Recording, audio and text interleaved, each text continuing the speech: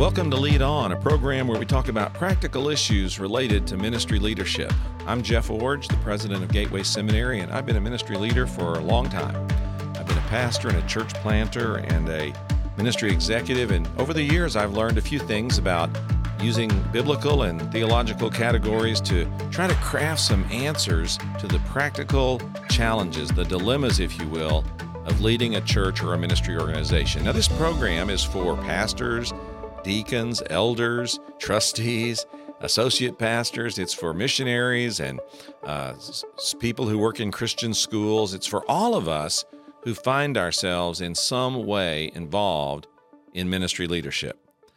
Now, we've been talking on the program about the results of some surveying among pastors about the most pressing problems they were facing, particularly as we moved from 2020 into 2021 and from the really worst times of the pandemic into some maybe better times. But what were some of the challenges? And one of the challenges at the top of the list was finances. In fact, one pastor summed it up best when he said, "We need more money." He said 4 words would solve our problem. We need more money. Well, that's certainly the case for many ministry organizations and many churches. So how do you go about getting this more money that you need to solve this problem in your church or in a ministry organization? Well, we talked first of all on the program last week about sort of a foundational perspective on solving this problem, and that is that ministry leaders, that's people like you and me, we have to become models of stewardship and models of generosity. And as we do that, we gain the platform, if you will, or the credibility to speak to others about this important issue. So today I want to shift gears, not so much from the personal modeling that all of us as leaders are expected to provide, but now more towards some strategic choices we can make about how we can practically solve the problem of increasing the resource base in our church or in our ministry organization. Now, some churches find themselves in what I call the downward spiral of ministry finance. It's kind of a 7-step decline. Here's what it sounds like. First of all, a church has adequate resources in the moment for its work. In other words, the bills are paid, everything's fine, we've got just enough money to make it going forward. Then, circumstances change. Maybe a business closes in your community and some of your families have to relocate. Maybe a controversy arises in your church and some of your best givers leave and go to another church down the block. Maybe you have a scandal or a difficulty or some kind of hardship that hits your church and causes some rupture or disruption and causes people to react by changing their giving patterns. Maybe it's not anything that has to do with you or your local situation. Perhaps a national economic downturn happens, but some circumstance changes which causes a shortfall of resources in your context. Well, then, that leads to the next step. Leaders see the decline and they wonder, what do we do? What do we do? And they pray and they talk and they fret and they worry. What do we do? Well, now we're to the next step. They do the obvious. They ask people for money. They appeal for funds. They do fundraising. And by doing so, they may solve the problem in the moment. The church may respond, and it may respond generously. But the problem is not really solved. Because the problem is not, we don't have enough money right now. The problem is when difficulty, challenge, turmoil, or division came, we didn't have a discipled stewardship base that could sustain us. And then the pattern repeats itself. And so you have enough money in the moment because you did this good fundraising. But then circumstances change again, and the leaders wonder, what do we do? What do we do? So they pray and they hope, and yes, they finally ask for more money. They do that fundraising that we're talking about. And the church responds, but not so enthusiastically the next time around. And the problem may not be fully solved, and the church loses a little bit more ground. And you can see that as you repeat this pattern, the diminishing returns are you find yourself in more and more and more financial distress. So there's got to be a better way. There's got to be a better way for building a ministry finance strategy that provides the kind of long-term strength and stability we need. There's got to be a better way. So let me give you 3 steps that I think are common to churches that have financial strength and that you can put into practice where you are right now. Before I give you those 3 steps, though, I give you this one caution. There are no quick fixes. If you need more money by this next Sunday, this probably is not going to help you too much. This is not a Sunday by Sunday or a month by month approach.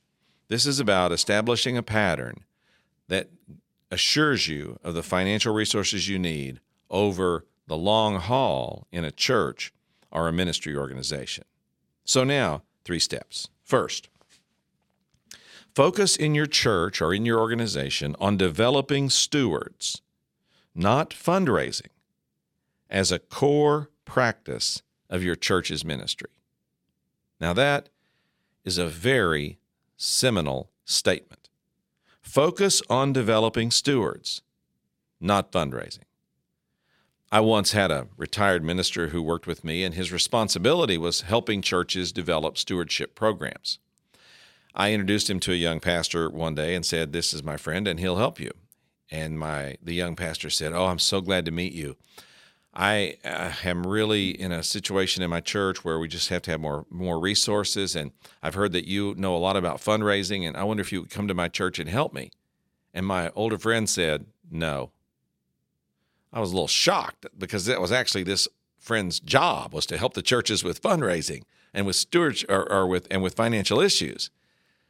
And the young guy said, "Oh, I'm sorry, I was misled. I thought that's what you did." He goes, No, not exactly.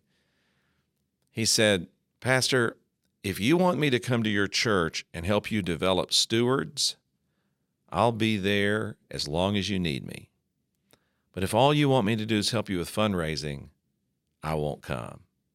Because I don't have any time for short-term solutions, only for investing for long-term answers." Now, this pastor was wise. He invited my older friend to his church, and for months, on a consulting basis, my older friend helped him to develop a stewardship program to build people in this important area in the church. Now, one of the reasons this pastor friend, this older friend of mine, had such credibility is because he had been the pastor of 2 very significant churches in his lifetime. And in both of those places, he had spent the early years building a financial stewardship base by training, equipping, and cultivating stewardship development as a church program that was a part of the core of what they accomplished. And in both of those churches, after he left, more than 20 years after he left, those churches were still some of the strongest churches and some of the strongest missions-giving churches in that particular denomination and region. So my friend was right. It is more important to build stewards than to do fundraising. Now, why is this so? Well, because stewardship is biblical. You find it throughout the Bible as God instructs his people to take care of what they're given, to use it wisely, and to give it generously. Another reason is that stewardship is systemic, not crisis-driven. Stewardship is something that you build into the ebb and flow, the warp and woof. It's something that you build into the ongoing programming of a church in its disciple-making strategies, not crisis-driven. So you're doing stewardship development when the economy's good, and you're doing it when the economy's bad. You're doing it when everybody has a job, and you're doing it when there's a lot of layoffs. You're doing it with the rich people, and you're doing it with the poor people, because it's not about amounts. Stewardship is about disciple making. It's about helping a person come to disciple their wealth, their resources, their money. But beyond that, stewardship is comprehensive. While it's about wealth and resources and money, it's actually about more than that. It's about learning to use our time and our influence. It's about learning to take care of what we have, including the environment and the world in which we live.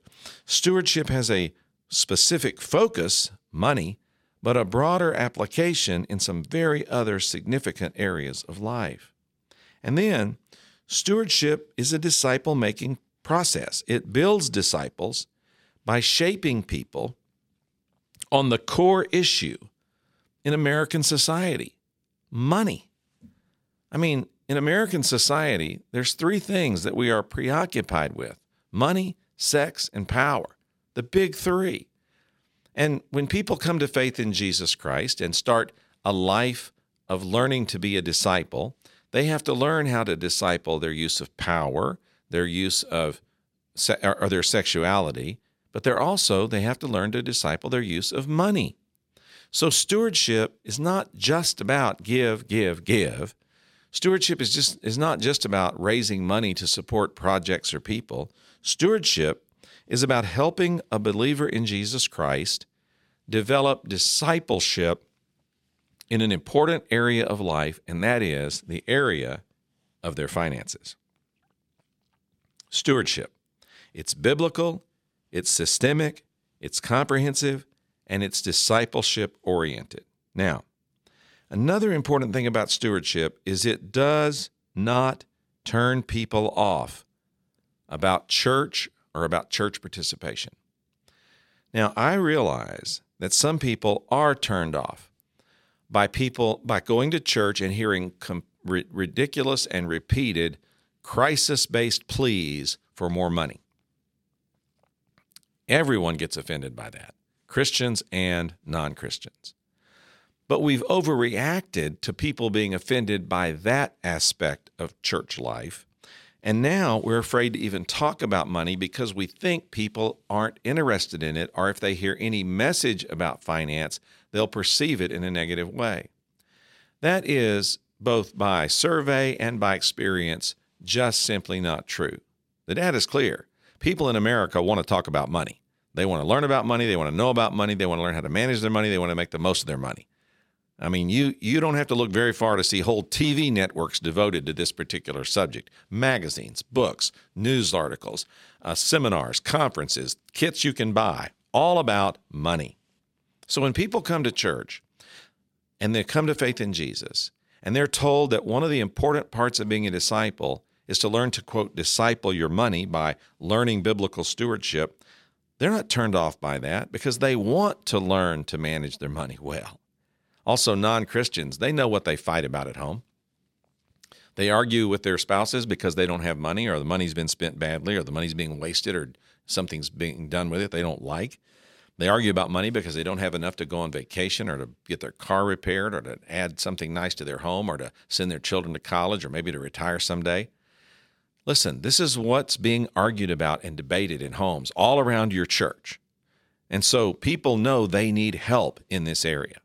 So when people come to church and they hear someone talking about stewardship, they're not going to be turned off by that. Now, again, they will be turned off by give. Crisis. Oh, we've got to have your money. Yes, they're turned off by that. But if they hear someone say, our church is going to offer you an opportunity to eliminate arguing about money in your marriage.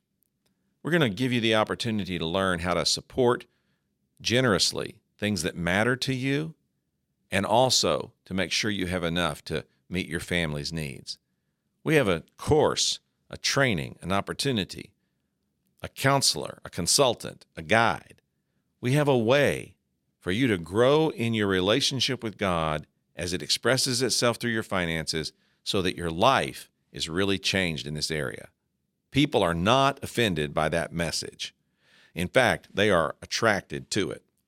When I was a church planter, I started a church in a secular community, and many of the people who came to our church in the early days were not believers. I remember one particular guy named Steve. He came after several months of attending our church to our new members class to check out what would be involved with becoming a member of our church. And in our new members class, I taught 1 hour on the basics of Christian stewardship. And when I finished that, he came up to me after and said, "Hey, thanks so much for what you said about money. He said, I've been watching you for the last few weeks or months as I've been coming to the church, and I know it takes money to do all this, but you don't seem to be too stressed about that. And you're not really hammering us about giving, and you seem to take a pretty matter-of-fact approach to it, and I really like that. He said, now that I hear this training you've given and I hear about these classes that are available and I hear about some of the ways you do this, it makes a lot more sense to me. And ultimately, he became a member of our church, and partly because he really liked the way we handled things about money. So, the first step is to focus on developing stewards, recognizing that it's more than just fundraising. It's helping people to learn what it means to disciple their wealth, their resources, and their giving so that this area of life reflects the commitment they have to the Lord. Number 2, the second step is to maintain a continuing program of stewardship training. Now, I advocate that you choose a personal or a family stewardship program and stay with it. Now, today on the program, I'm not going to advocate a certain one, but there are several that are available. Really good programs that have been developed for 6, 8, 12 weeks of study in a church where you help people to walk through a set of biblical principles and look at how to apply those in different areas of life and develop worksheets and sample budgets and financial plans and really start down the path of laying out and accomplishing the steps toward stewardship and demonstrating that through their resources. Now, you have to choose one of these plans, however, and stay with it. If you do this just one time, it won't make that much difference. But if you repeat the program every year for the next 5 years, it will start being transformational in your church or in your context. Here's how it happened for me. I didn't know any better. When I was a young Christian as a teenager that our church had this kind of training, I didn't know any better but to sign up for it. So as an older high school student, I did. And I learned that our church had been doing this for a number of years, and then after I took the class, I noticed that it carried on for more years to come. And after I later became a pastor, I asked the pastor of that church, why did you have such a consistent emphasis on stewardship, and how long had that been going on? He said, well, it's been going on about all the time since I've been a pastor.